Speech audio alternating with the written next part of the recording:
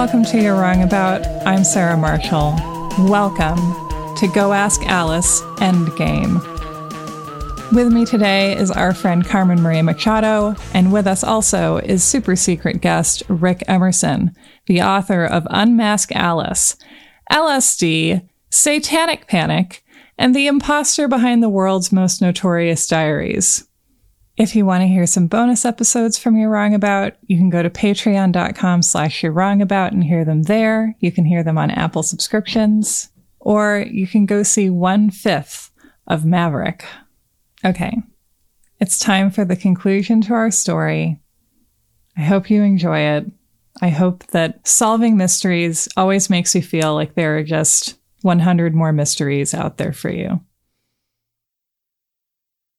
Welcome to You're Wrong About, the podcast for sadistic switch hitters and those who love them.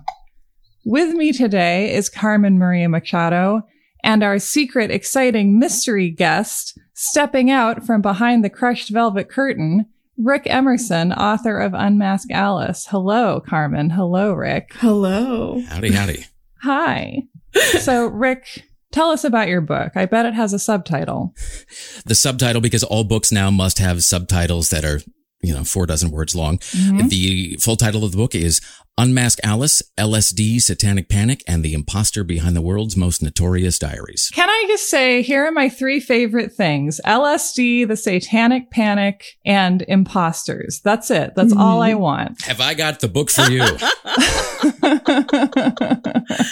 And I feel like this book is about, like, many slices of American history. It's like this cross-section of mid-20th century America, or mid to late, really, that we get by following the Go Ask Alice story. It's like a long, thin slice of pork belly. If you follow Go Ask Alice, it's going to take you through several decades of American history, several, moral panics and quasi-social breakdowns, and a whole cast of just unbelievable characters and events, all of which are all the more astounding for really existing and having happened. Yes. So here's what I'm going to do. Carmen Maria Machado, noted public intellectual, brilliant author who I forced to read trash with me because you're a Philadelphia trash raccoon. Just like me. I'm going to ask an opening question, and then I want you to try and get as many questions as you can answered. Fantastic. So, first question. Is this book a true story written by a real teenage girl who really died? Well, it really is, if nothing else, intentional or not, it's one of the most brilliant marketing moves, certainly in literature and certainly in young adult literature. It's sort of like that prize in the box of Cracker Jacks, which is like, well, how can you get kids of every era, no matter what else is on offer, to pay 5,000% markup for what is basically stale caramel corn? It's like, well, you put a prize in there, but they won't know what it is until it'll be a mystery. Huh. And it's almost 2 questions in one, because on the one hand, is this book real? Is the diary authentic? And then there's a secondary question, which is, well, leaving aside the issue of the diary's authenticity, did Alice really exist? Leaving aside the question of Alice's authenticity, whole chunks of the diary, Go Ask Alice, of the book are just undeniably false. There's just no way around that. There's a lot of the stuff that probably a lot of people noticed on the first reading that it took me many, many readings to eventually catch on to. Like, you guys did a great job of talking about this in the last episode, this sort of reverse drug escalation that she goes on, where she starts with LSD and then by the end is basically just shooting morphine into her eyeballs. And then finally says, now I should try this marijuana that the kids seem to be all about. It probably rang false to a lot of people at the beginning. It took me a while to catch on to that. Or the fact that the diary's not even really consistent with itself. So, for example, at the beginning, there's this editor's note that says, names, dates, places, and certain events have been changed in accordance with the wishes of those involved, which is both overwritten and hard to deconstruct, but which essentially means we've changed some things for privacy. And yet, there are all of these names that are just redacted when you could have changed them. So there's an example where she says, well, I met Fawn Blank at the store today. And it's like, well, hang on. Are we redacting names or are we changing names? And if we're doing one, why are we doing the other? So there's that. Leaving that aside, the timeline just doesn't work. Even if you make allowances for changing the dates and some of the events for privacy, there is just no practical way that certain things line up with reality. So Beatrice Sparks, who presented herself as the editor of this book. She was consistently inconsistent about a lot of things. Her books, her background, her education, her training, and that extends to Go Ask Alice. Sometimes there was one diary, sometimes there was two, sometimes Alice died 3 weeks later, sometimes Alice died 6 months later. It seemed to change depending on what day she told the story. But there was one thing that was fairly solid when she told this backstory. It was that she met Alice, the real Alice, at a Christian youth conference in the summer of 1970. So for reasons I get into in the book, that immediately gives us a 6-week window. She had to have met Alice between June 15th and July 31st. And that in and of itself essentially dismantles the entire timeline. For starters, the diary doesn't mention a Christian youth camp or anything remotely resembling that, much less her parents letting her travel again. It's like, well, you've just had this psychotic break and most of your hair is missing and, you're covered in gouges. Have fun. And your fingers are like hamburger or whatever. Exactly. I mean, also, every time you leave the house, you seem to run away or end up with the worst people imaginable. So good day to you. Just enjoy your trip to, the Christian Youth Conference. Butterflies are free. I've been to Christian youth conferences. Some stuff happens there. So yeah, definitely. Yeah. So it doesn't really scan, as they say. Even if you assume that the meltdown happened after the Christian youth camp. In other words, so Beatrice Sparks meets the real Alice at a Christian youth camp, and then the meltdown happens sometimes later. That also doesn't work because it doesn't leave time for everything that followed, including, a month in the hospital. And at one point, she makes a reference, it's the only reference that Alice herself makes to anything happening because this Christian youth camp was supposedly at a college campus. The only reference to that Alice actually makes is when she talks about perhaps taking summer classes at the local college the following year. So, the timeline just doesn't work, which is something that happens again and again in the other 8 diaries that Beatrice Sparks somehow discovered. Found. Just under a manhole. Just the thing about troubled dead teenagers' diary is that you can find them just all over the place, just on bus stops and in the bookstore and at the supermarket. It does seem to be the case that people who find one miraculous thing then just keep finding miraculous things. Right? Like fossils. Yeah. Exactly. On a more basic level, some of the language just points to a problem. There are certain phrases in Go Ask Alice that repeat word for word nearly in later books. So at one point, Alice is talking about a girl named Doris. And she says, well, since then, she's hopped into bed with anybody who would turn down the covers. A lot of maids. Exactly. And in Beatrice Sparks' next book, a character says, let's see, I wrote this down. A character talks about hopping from bed to bed with anyone who would turn down the covers. So it's very nearly the same phrase. In Go Ask Alice, there's a May entry where Alice says, it's a good thing most people bleed on the inside, or this would really be a gory, blood-smeared earth. In Sparks' next book, a character says, depression only makes you bleed on the inside. Maybe that's a good thing because it would be a pretty slippery, red, gory, bloody world. Oh my God. So this happens throughout her writing/editing career. There's actually one phrase. The phrase is, bad thoughts are like birds. You can't keep them from flying overhead, but you can keep them from making nests in your hair, which I think we can all agree is sage advice. No, you can't. It's actually such sage advice that phrase turns up in 3 different diaries edited by Beatrice Sparks in almost exactly the same wording. I don't want to get too snarky about this right out of the gate, but I will say that we'll get too snarky later. Because this is, on some level, a kind of horrific story. There's a lot of really unpleasant aspects to this, so I didn't want to be too cavalier about it, but I did in an early draft. I had this Beatrice Sparks drinking game that I came up with. Please share it. Well, so this part is germane to our conversation right here because one of the rules was drink every time someone slaps Ness, N-E-S-S, on the end of a word where it doesn't belong. Oh, that's so much drinking. Yeah. So like in Go Ask Alice, just blondness, exoticness, delectableness. One of her later books has, absoluteness, amazingness. I believe there's a point in one of her later books where a character talks about Idaho, might be Montana, but I think it's Idaho. And he says, I just can't wait to see the rollingness of Idaho. So just these 2 areas. That's great. Like the language overlaps and the timeline kind of negate the idea that we're dealing with, an untrammeled diary. What if it's a Dalai Lama type situation and the same teen keeps being born again and again into new bodies? We don't know. Well, this is just so funny to me because, as like a writer, I think a lot about like, you know how if you read all of my stuff, you'd be like, oh, like here are all Carmen's bad habits, like they appear or whatever, or tics or like, you know, linguistic tendencies. Like you're gonna, this is how you know, right? It's like you can look at the text and be like, oh, she does this kind of over and over again, which is like normal for a writer to do. It's just funny to imagine it when like the one time it's like actually kind of a serious problem is when you're allegedly editing a bunch of different texts by different people and they just all are like in exactly the same prose style. Like. Yeah, I mean, somebody, this is years ago, this is like a mid-90s reference, but a guy I used to live with, he's talking about whatever the new Kevin Smith film was at that point, and he said, you know, it's like this movie's amusing and all, but he said the problem is all these characters are just Kevin Smith with a thesaurus. And there's a little bit of that dynamic that happens here too. That's true. Which is often quite enjoyable, but you know, yeah. I guess the moral is that like, if you're going to pretend to have found diaries by multiple teens, maybe you have to be more creative, you know, than this. Or not, possibly. Or just don't do it, right? That's the other option. And most of us are not doing that. So good job, everybody. It also doesn't seem to have been much of a hurdle for agents, editors, publishers, journalists, or most of the people who were responsible for getting these books into, you know, because it's not a one-person operation. This is, you know, not a self-publishing gig. So there were a lot of people who looked and like, good enough, stamp, and just send it on out.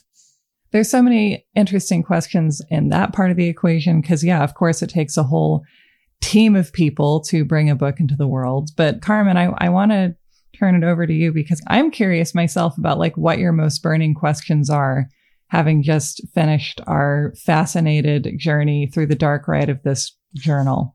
I guess it's sort of a question of what was the path to publication of this book? Like, were they like, yes, a teenager's diary? Or were they all just sort of like, you know, it's like as a teen, it felt realistic. As an adult human, I'm reading it being like, this is so obviously not real. Like, were people having those thoughts in whatever, what was years of published? 72? 71, September 71. 71. Okay. Yeah. Like in 71, were people like, this is bullshit? Or did people buy it? Like, what was the publication process like, if we know? And like, were people just like, yeah, this seems real? Or were they just like, you know, doing that cynical publishing thing of just like, yeah, pushing it along? Well, so it's interesting. If you go on Amazon, I mean, the last time I checked, it was like 2 or 3 days ago, I went on Amazon and I was checking just to see, you know, Alice's stats, because you can see not only where it's selling overall, but you can see what categories it's selling best in. Oh, sure. Mm-hmm, you know, so it's overall number 160,000 of whatever of all the books they sell. But then Amazon has a book category called Young People, Adults, Facts of Life. And then the subcategory is drug and alcohol abuse. And I think Go Ask Alice, as of this week, was number 3 in that category in terms of current sellers. So helpful. Such a helpful book. What I love about it is that it gives so much real world advice for how to deal with addiction as a teenager, which is that you're just going to fucking die no matter what you do. And that's not a cumulative sales figure. That's the real time as of this week sales figure. And if you look at the reviews of Go Ask Alice right now, there's certainly no uniformity of opinion in terms of, is this real? Is this not? I would say that, so working backward, I would say that right now, you know, there's about a 50-50 split in terms of just the general public and how they view it. Maybe 60-40 in terms of it being a hoax or being anti-drug propaganda. If you go back to when it was released, it was absolutely viewed, I mean, almost across the board as being absolutely authentic. I mean, there were a few outliers. Really? But the outliers really were the exception that proved the rule. I would say 90% of media reviews, in other words, people who are reviewing this either in a newspaper or a magazine or on television, treated it as absolutely authentic. And to some degree, that becomes, I think it's a self-perpetuating thing because, you know, there was 3 networks, 4 if you count a PBS. There was, you know, 2 news weeklies. And then there was whatever your local paper was, but your local paper also pulled a lot of things from the New York Times and from the Associated Press and UPI. So there were a lot of outlets, but very few main channels feeding those outlets. So conventional wisdom solidified pretty quickly. And also just on a more basic level, not to be too sweepingly historic about this, but, you know, it was pre so many of the things that I think calcified the idea of media and government, and especially government and media together lying to you. I mean, it was pre-Watergate. It was pre so many of these scandals and before so much of the worst cover-ups about things like Vietnam had come out. And even now, if you talk to people about Go Ask Alice or any book like this, you know, one of the things they will say, I mean, my mother actually said this, and my mother is nobody's fool, but she said, you know, I thought they couldn't say it if it wasn't true. Yeah. It says real. How could they say that if it's not real? That's truly what I believed about books as a kid. Yeah, that really brings me back to that. And it's funny because I'm so disabused of that now, and I spend so much time thinking about hoax nonfiction. But I believed that books had the power to just have truth in them almost all of the time. I mean, one of the things I think people don't realize is how flimsy publishing's apparatus is, and I guess always has been for ensuring truth. Because my understanding now is that if you write a nonfiction book, you basically have to have it independently fact checked. Like your publisher doesn't provide a fact checker, which is incredible to me. Like that's unbelievable.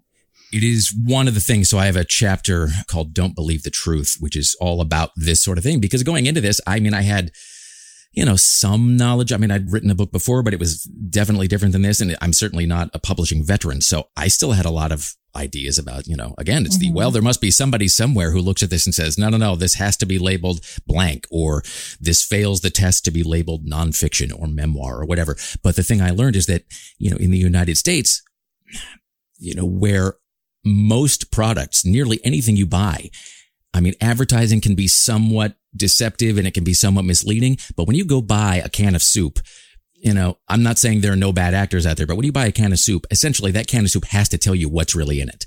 I mean, now sometimes they'll mask it with sort of, made up verbiage, or they'll have like some gigantic long chemical name that you don't really understand. It's just horse hooves. Or it's, it's like when you buy a Twinkie and it says cellulose fiber and you're like, how is that different from sawdust? But essentially the product has to tell you what it contains. And books are a towering exception because the publishing industry essentially runs on an honor system. And the thing about honor systems is, honor systems only govern people who don't need it. I mean, if you're going to follow an honor system, guess what? You don't need the honor system. And there's also just the economics of it, which is that the publishing industry has always run on really thin margins, especially now. And so when you write a book and you submit a book, I actually talked to one of her editors later in her career, and it took me quite a long time to get her to finally just flat out say, like, she was her own fact checker. I mean, that's just how we go with things. And so when people wonder, how does this keep happening? How do memoirs keep coming out and then they turn out to be mostly or completely fabricated? That's why. It's because there's no regulation and no apparatus in place to control it. And there's not much motive because it doesn't seem to have much impact. Yeah, it's like, why do we keep having white collar crime? It's like, well, because nobody gets punished for it. And when they do, and it's the same with publishing, where like occasionally there'll be a famous hoax memoir and you have to go get scolded by Oprah, but it happens so rarely and so relatively meaninglessly that like, who cares? And even in that case, so in the case of James Frey in A Million Little Pieces, which is probably the case that people know the most, if you look at the proportionality of that scolding, I mean, I'm certainly not trying to exonerate or exempt James Frey from this because he's the one who wrote it and turned it in and said, but by all accounts, first of all, he submitted it as a novel to begin with. Right. And so he said, hey, here's this thing that kind of draws from my life, but is basically fiction. And they're like, fiction. Why are the paragraphs so short? God damn it. I did not know this. This is news to me. I mean, I knew that it was like a hoax, but I didn't realize that they had submitted it as fiction. And his publisher like pressured him into just like. Well, so starting around 1991 with the novel, with the memoir, actually, Angela's Ashes by Frank McCourt, that is when the memoir explosion. I mean, if you look at a pie chart of publishing, memoirs really, really over the last 30 years have become an increasingly large part. It's just become, whether it's a phase or a trend or just a natural direction of the way the publishing goes, memoirs really started selling like gangbusters. And so they were like, you know what people love? They love those memoirs. What are we just, novel? No. How about a memoir by James Frey? So if you look at what happened there, James Frey submitted this book, but there's a long list of people, as with Go Ask Alice, who had to sign off on, a book passes through dozens of hands between the time somebody turns it in and the time it hits the shelves.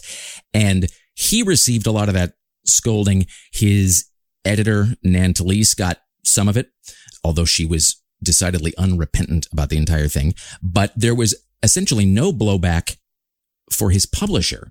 And in other words, James Frey took the brunt of that punishment, and I can't really disagree with that. At the same time, the people who are ultimately responsible for putting it on the shelves are the ones because the public doesn't, when I go to buy a book, I don't really care who the publisher is for the most part. It doesn't really matter to me. Oh. So the author is the one who kind of gets tagged with that. The likelihood of an author doing that twice or 3 times in a row is pretty low. The likelihood of a publisher doing it again is really high. And so we're holding the wrong people accountable. I have so many feelings that I cannot say on this podcast about like publishing acting badly and like authors taking the brunt of the punishment. Not even, in the case of things like, James Frey, et cetera, but also like, I feel like I've seen it with other situations as well, where like, publishers kind of like skirt by and just like do it again and again and again. And like, certain authors just get like burned so bad they just are never heard from again or whatever, So this is not surprising to me at all. And publishers are usually indemnified by contract as well. It's usually in the deal, in the paperwork between an author and a publisher.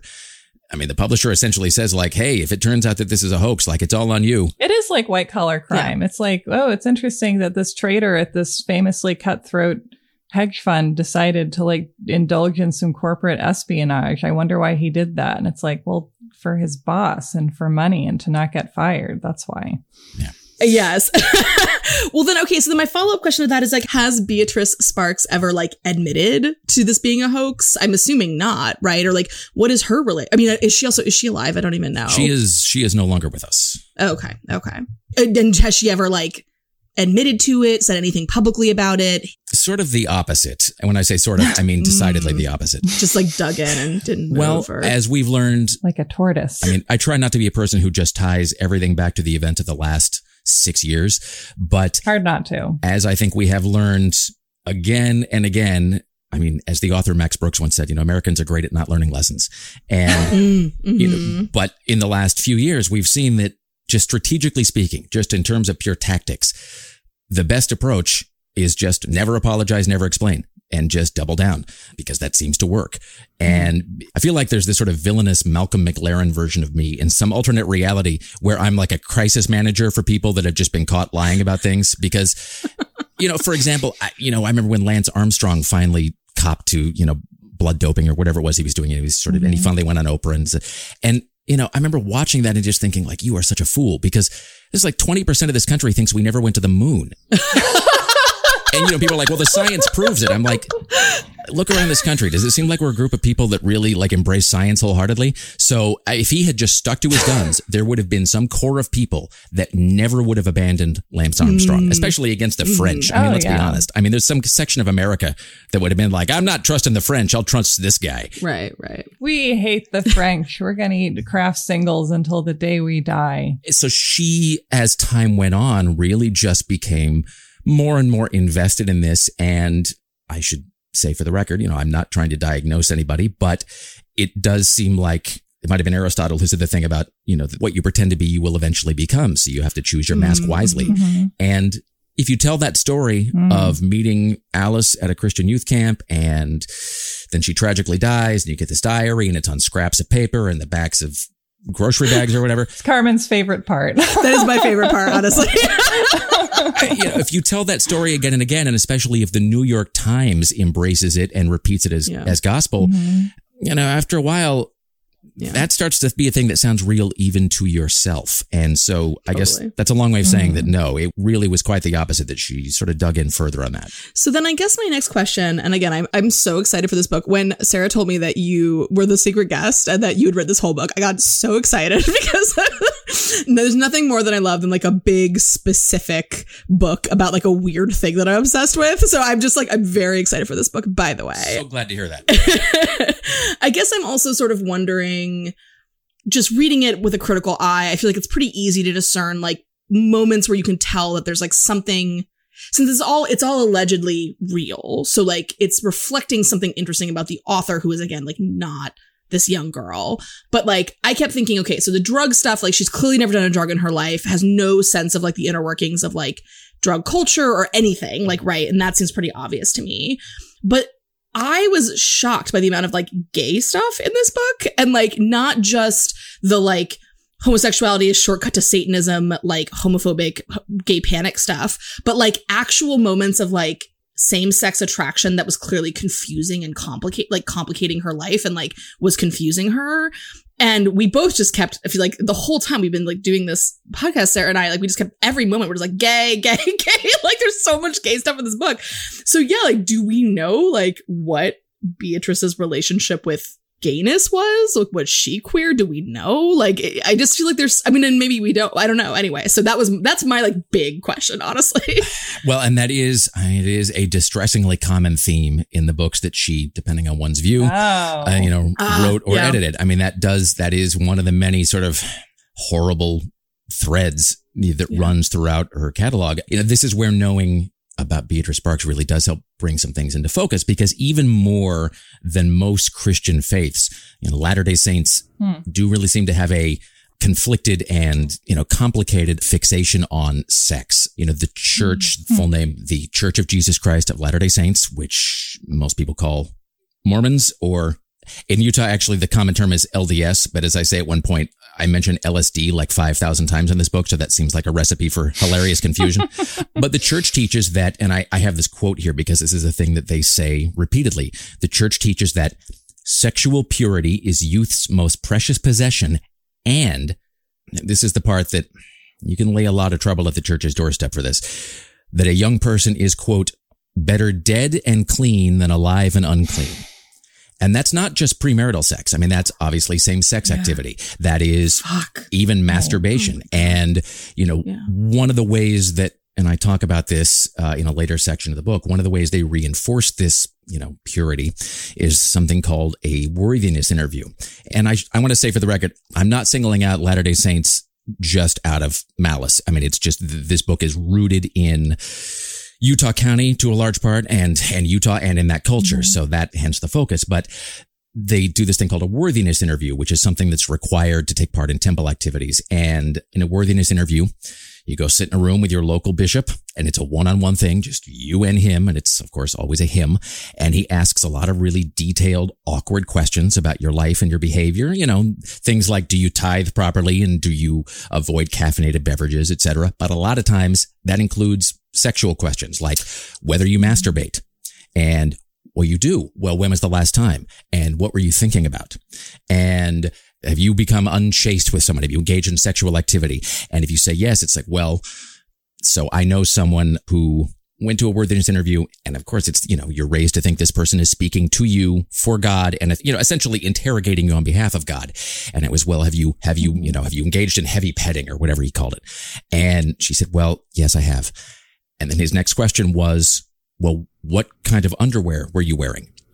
And now I'm not saying that type of question happens every time, but that's the point, is that bishops have broad latitude in what they ask, how they ask it, how detailed those questions are. So my point is that there's simultaneously this fixation on sex, and yet this depiction of sex, especially sexual sin, is something that can literally be worse than death. Yeah. And there's another layer to this, which is that the church, and they don't talk about this a lot because it kind of makes non-believers sort of roll their eyes, but the church teaches that Satan is essentially always trying to take control of your body. One of the teachings is that he's a spirit who doesn't have his own temporal form. And so he is always trying to sort of hop into you like a kind of bipedal taxi. Like Glory on season 5 of Buffy. Yes, exactly.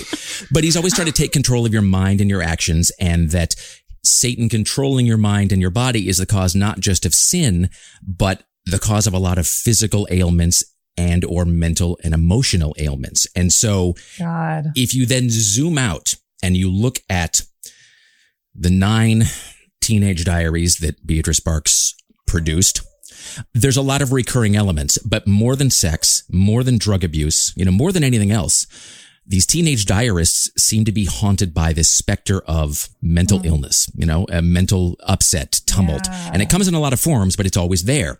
And if you come from a culture where sin, especially sexual sin, is not just worse than dying, but is paired with mental illness as something caused by the devil, then you're going to be hyper vigilant about it.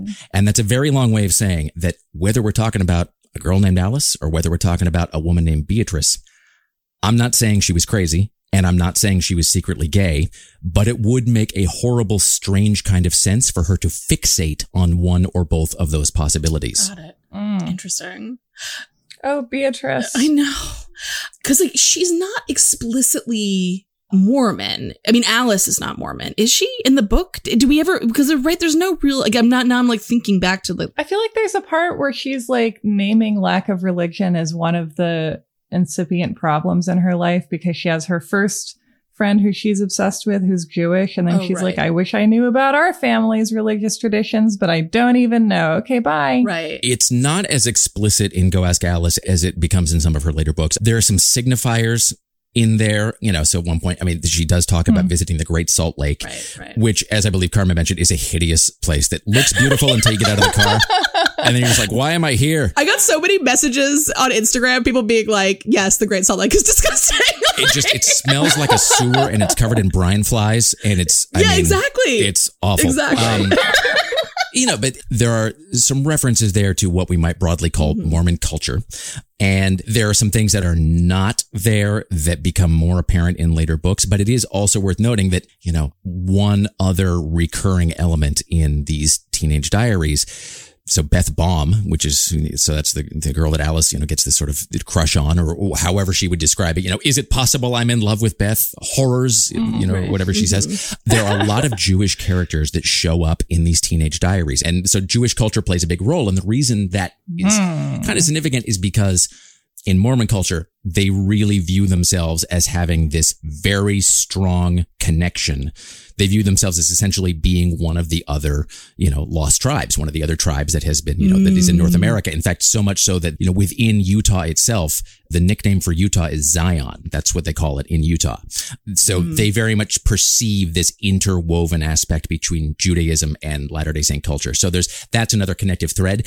Sparks herself in multiple interviews explicitly said that Alice was, Mormon, or that she met her at a, sometimes she says Christian Youth Conference, sometimes she says Mormon, but that's the thing that, it's there if you're looking for it. Interesting. So what do we know about Beatrice? Do we know much, about who she was as a person? Do we have any biographical insight into her in any way? Or is she sort of a little bit of a black box? The way that I sort of describe her is that I sometimes say she's not just the unreliable narrator of other people's lives. She's the unreliable narrator of her own life. Oh, interesting. Yeah. I will say at the outset that first of all, this book took me far longer than I expected to write. I mean, I think part of that is my instant karma. I think the universe is teaching me humility because my first book went from idea to published in 19 months. I was like, this is easy. Oh my God.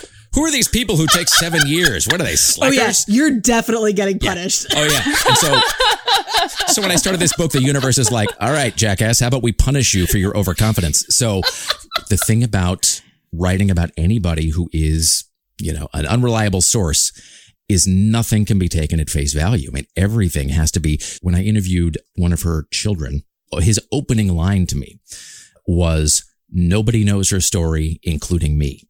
And so part of that, I think, is generational in the sense that, and I think there was definitely an undersharing or anti-sharing aspect to people who grew up, in the Great Depression, especially because a lot of times people, and Beatrice Sparks included, lived through an era that was just objectively terrible in many ways, and not just because things had not evolved socially to the, it was obviously a much different era, in a lot of ways, but also there was the Great Depression, and then there was a world war, and then another world war. And it was just a whole lot of things people wanted to forget. And I think there was very much an element of that's in the past. I don't want to think about it. I don't want to talk about it. I'm looking at the future. And now this is me sort of just speculating / diagnosing, but there's a weird Great Gatsby element in the sense that, there's this American idea of, self-invention and recreation. A thing that we obviously know is not true, but that we are still told and that we on some level all want to believe, which is the idea that in America, it doesn't matter who you are or where you're born or whether you're rich or poor, you can become whatever you want. And the phrase there is become. We in America tend to really lionize, reward, or even worship success. At the same time, we tend to gloss over a lot of the self-reinvention, which is sometimes another word for deceit that goes into that. We tend to value a lot of things, but, we don't want to know how that sausage is made. And so to some degree, there was a lot of, I'm going to pretend to be the person I want to be, and I'm going to pretend to be that person until I become that person. Mm-hmm. It took quite a long time to unravel her life and her background. And I'm sure that there are things that are probably not known to anybody. And a lot of that seemed to be by design.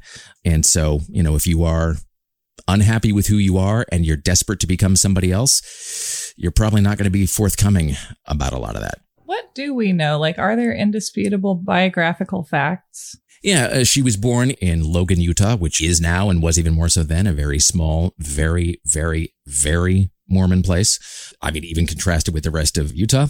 When she was in her teens, she moved. I mean, you want to talk about a culture shock. So she moved from Logan, Utah to San Francisco. San Francisco, California, what a great place in time. Oh, this makes a little bit of the book make a little more sense. That's very interesting. Well, if you want to do another Beatrice Sparks drinking game, I mean, you drink or, have, some Jell-O or whatever it is you want to do every time a character mentions or goes to San Francisco. That seems to be a thing that turns up quite frequently. And San Francisco in the mid to late 30s was, it's obviously, kind of a tumultuous, chaotic city, at all times, but especially then because it was just, in addition to the actual real literal earthquakes, there was a lot of social upheaval happening in San Francisco at that moment. And so it is hard to imagine actually like a greater contrast going from tiny town Utah to San Francisco. I mean, I cannot even imagine even going to someplace like Manhattan or Las Vegas, I think would not be quite the same. Yeah. Then by the mid 60s, she's back in Utah. She's married. She has a family, and she moves to a place that is often called the fraud capital of America, which is Utah County, which effectively means, Provo. Provo is the heart of that. So just a couple of miles from BYU. Is that why those twins are from Provo and Ocean's 11? But like this idea that it's like the designated American capital of con artists? At one point, I don't have the stat in front of me here, but I have to do it from memory, but I think this is true. At one point, I believe so I guess it would be the FTC that did this investigation, I think. I believe at one point they estimated that something like, and I think the number was literally 2/3, that 2/3 of investment and securities fraud had traced to Utah County in some way, that it was in some way based there. What? If you want to do a real life drinking game, actually, you can just drink every time you find a multi-level marketing company that is based in Provo or Utah, or that has very strong roots there. So Unique, for example, the makeup company, they're the most recent example that I can think of, but multi-level marketing stuff is gigantic. It is enormous in Utah County, which tells you a lot. I feel like now we're like really on a thread and we're super off topic, but I'm like, is the multi-level marketing thing because Mormon women are supposed to be at home? I don't like, I feel like is that, or is it like, is there some other connection? Is it like Delaware where the laws are weird? That's a good question. I can really only speculate on that. I mean, I think it's probably a mix of things, a confluence of factors, but I would say off the top of my head, I think the idea that, and again, I do apologize to anybody who feels like I am perhaps picking on their faith. I'm really not, but that just happens to be what we're talking about. So, I mean, on the one hand, again, you've got this strange dichotomy where the church, I mean, it's a prosperity faith in many ways, right. And there's some rational underpinning to that they, I mean, to be fair, Mormons were undoubtedly, undeniably, persecuted for a long time. I mean, at one point, I believe it was Illinois, actually, the governor signed a thing called the Mormon Extinction Order. God. It was an executive order signed by the governor saying, like, we need to exterminate Mormons. And so there is like a well-founded, to some degree, sense of solidarity against the outside world and self-reliance. The idea that like we need to have our own money and our own economy, because things might go south for us again. Mm-hmm. At the same time, women are not exactly encouraged to be independent or to work outside the home or to do anything that takes them away from raising the family and so forth. And if you can, in theory, make money, pushing cosmetics to your friends on Facebook or whatever, that, that's splitting the difference, for some people. I think also Mormons are, again, according to a government report that I have a copy of somewhere, Mormons are especially ripe for what they call affinity fraud. And affinity fraud just means that you're likely to believe the claims of somebody who's in your same social group. Mm-hmm. That's so interesting because most people, like a lot of secular people, kind of suburban moms in America, I guess, like, don't have a social group. And that's one of the big problems they face. So that's depressing. And if you are predisposed to just, somebody in your church says, hey, so I've been making some money. I don't know why I always become this anonymous guy from Brooklyn. I've been selling this LuLaRoe. Pretty good product. Exactly. Yeah. It's, and it's, the same sort of, they'll strike up a conversation at a barbecue or something and say like, yeah, so I've been really, this is working out really well for me. Yeah, I might be able to go into business for myself. Sarah, you seem like a real go-getter, a person who really, really wants to make. Oh my goodness, I am. So, I can't, no problem. I could maybe bring you in on this. If it's something you're interested in, I could talk to, it's, nice. There's a long line. Create a sense of urgency. Yeah. But if you're really willing to give it 100%, I can make a few calls for you. You just, I love giving 100%. Yeah. Carmen and I also were very charmed by the section of the book where inexplicably our girls, Alice and Chris, start a small business. Yep. That is very much part of, in my experience at least, that is very part of the Latter-day Saint culture. It's, the idea of business acumen, self-reliance. This makes more sense in this context, yeah. And it tracks also with how that church operates in terms of their COVID has impacted this, obviously, but in terms of their outreach, because, and I say this with, I'm not passing any judgment, but really, missionary work is sales work and sales work is missionary work. And if you're good at one, you're going to be good at the other. Mm. So then my next question would be, I feel like my final question is going to be like, is Alice real, or like, was there a real Alice? But before that, I also wanted you to speak a little more broadly to like the role this book served in the culture of the moment it came out in. So obviously, like in the subtitle of the book, you mentioned the Satanic Panic. Obviously, there's like a drug, moral panic happening and like a sort of a way that America is responding to drugs and to mental health. And there's like all these. So yeah. And like also, at some point she's in an asylum, which like I mentioned during our last episode, I was like, when did asylums get like shut down in the US? But like it was a moment where like you could end up in like this situation. A freak wharf, if you will. A freak wharf. Exactly. So like, yeah, where did this book sort of land culturally? And like, what was sort of the impact of that in the moment that it came out? I was listening again to the first installment you did about this, and you really made some really insightful points that, things that I've been kind of thinking about for a long time, in that why it has such cultural currency and such ongoing currency. Because even today, I try never to say like, here's what the young people are talking about. But I do know that like if you go on TikTok, for example, which I try not to do, but if you do, there are 15-year-olds today reading this, not because somebody wanted them to, or not because an adult told them to, but because it speaks to them. It resonates with them in some way. And there's a reason it's never been out of print. That a 50th anniversary edition just came out last year. So I'll do that in two parts. The first is that the social part with Go Ask Alice, adults tend to respond to and be horrified by the specific events, the things that she does. So it's, this girl runs away from home and she has sex with men she hardly knows. And she, is consuming drugs, and she's, and it's just all of these. And I'm certainly not telling anybody that Alice is a model, on which to base your life. She's taking pills like fistfuls of Jordan almonds at Easter. I'm not trying to downplay the seriousness of the activity she's taking part in, but the interesting thing to me is that adults fixate on the things she is doing. Young readers tend to fixate on the character herself. In other words, adults are like, I'm horrified by the things she's doing. And young people say, this girl breaks my heart. Yeah. Or this girl could be me. Yeah. That means I'm still young. Yeah.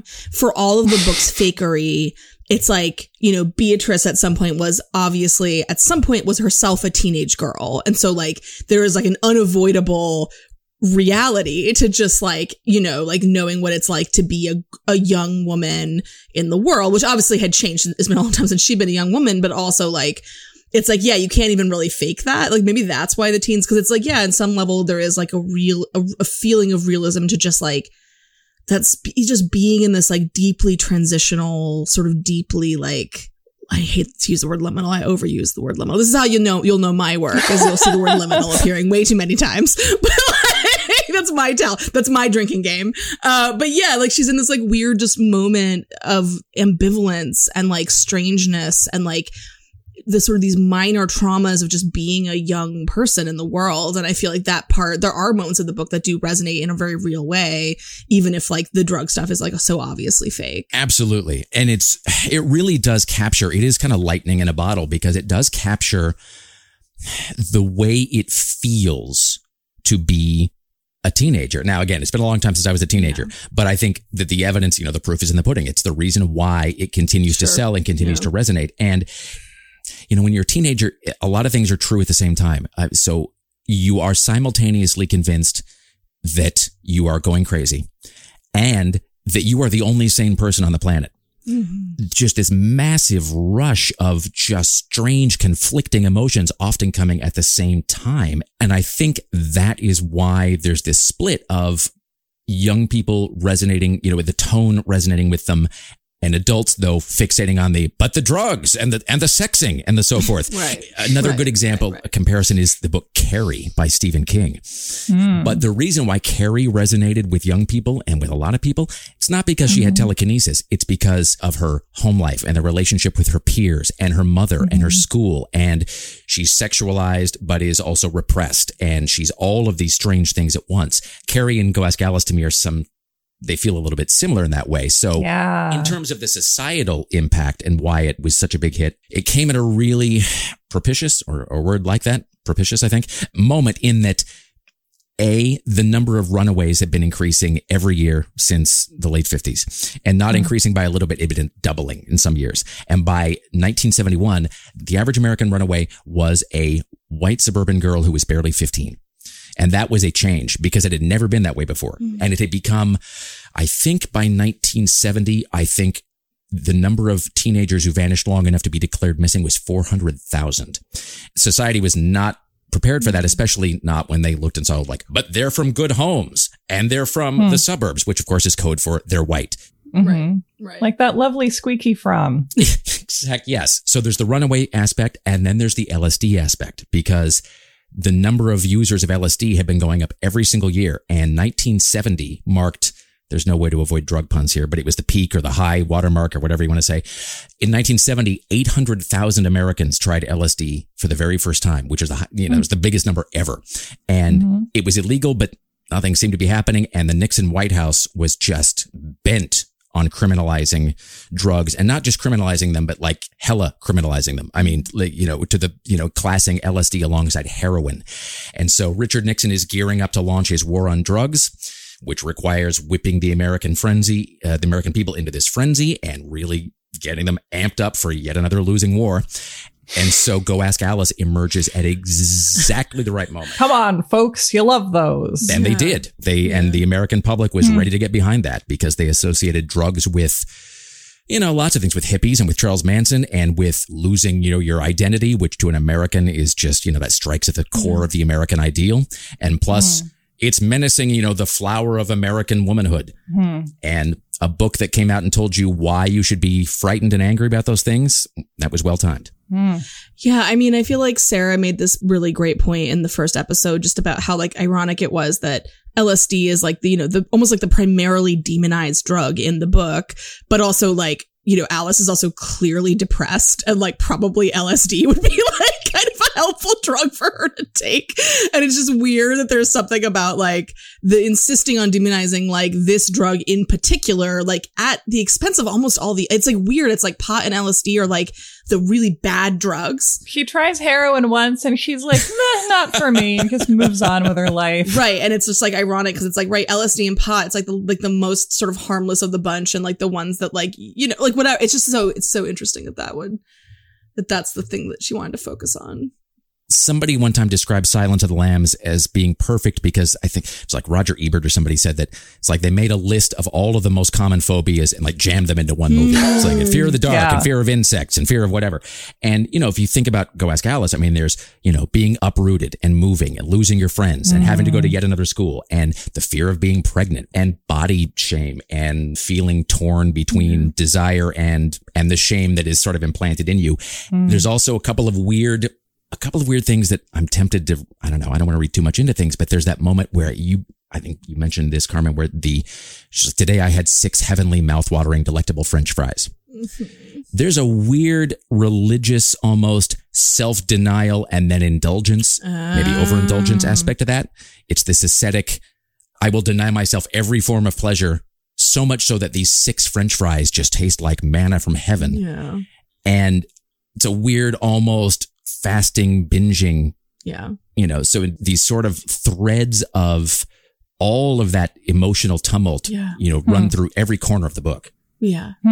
Oh, okay. So my last big question, which I don't know how much of this you want to answer, because obviously everybody should read this book. I'm so excited. I am literally going to leave this conversation and immediately purchase this book. So, I hope everybody does as well. But my big question is, was there an Alice, or like, was there any version of Alice who existed, which part of like any of this diary actually came from, or was it just invented whole cloth by Beatrice? Well, Carmen, that's an interesting question you pose there. I will say that, and I'm not trying to be coy about this, when I say that, you know, when you go to see a movie and somebody, we've all had this happen. You go to see a movie and somebody says, okay, just you'd be better if you don't know anything about the movie going in. If you just don't look up, trust me when I say just don't read anything about it. Obviously, that's not the case here because we're talking a lot about it and a lot of people know about not only Go Ask Alice, but also, a lot of the stuff, it's not like I discovered the name Beatrice Sparks. Obviously, a lot of the stuff has been floating around out there. Sure. Even before Google, it was findable. And especially now you can Google Go Ask Alice and find, the copyright records and stuff have been around for a long time. I will say that initially, as we talked about earlier, in the early days of this book, certainly for the first decade, probably 90% of the coverage treated it as absolutely authentic. This girl lived, this girl died, this girl left a diary. That was sort of the whole thing. Later, by the time 2000, 2005 rolled around, that had really split to where half the people were like, well, this is absolutely true. And the other half were like, well, this is absolutely, whole cloth nonsense. I will say that neither of those assessments is entirely true. And so without saying too much here, I will say that there is an answer to that question. This is not going to be like one of those D.B. Cooper books I buy where on the last page, the guy's like, still don't know. Sorry. There is an answer to this question. And at the end of the book, I lay out, the backstory of what really happened. And I will say that while it is not what I expected, and I know that I'm sounding coy even as I'm trying not to. No, this is so good. Well, it's not what I expected, but it actually does make a lot of sense. So the question is answered at the end of the book, and it is not what I expected, but it actually does all kind of fit together. Rick, I feel like you just sold so many copies of your book. That was amazing. That was excellent. That was such a perfect answer. I am like burning with desire. Like I can't even tell you like how much I want to. I'm so excited. I'm going to read the book immediately. So too late to have you blurb this? Hold on. Let me just... So here's the plan. Everybody buys Unmask Alice. Money goes into publishing. Publishing hires fact checkers. Thank you. Yes. Truth prevails. America heals. The end. Good night. Let's all hope so.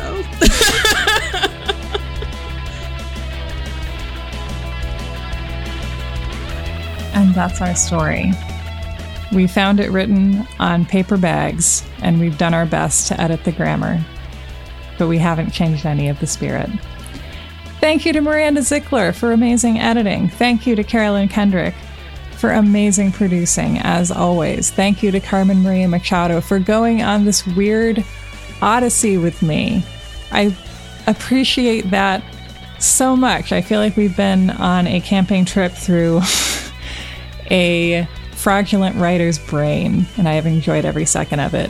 Thank you to Rick Emerson for writing a fantastic book and coming to tell us about it. Thank you to you, the listener. See you in 2 weeks.